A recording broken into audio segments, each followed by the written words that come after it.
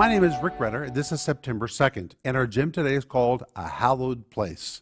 And our scripture is Mark 1:35, where the Bible says, "And in the morning, rising up a great while before the day, Jesus went out and departed into a solitary place, and there he prayed." Something very interesting here. When the Bible says Jesus departed, it is a Greek word which means to put great space between you and something else. Jesus was with people all the time.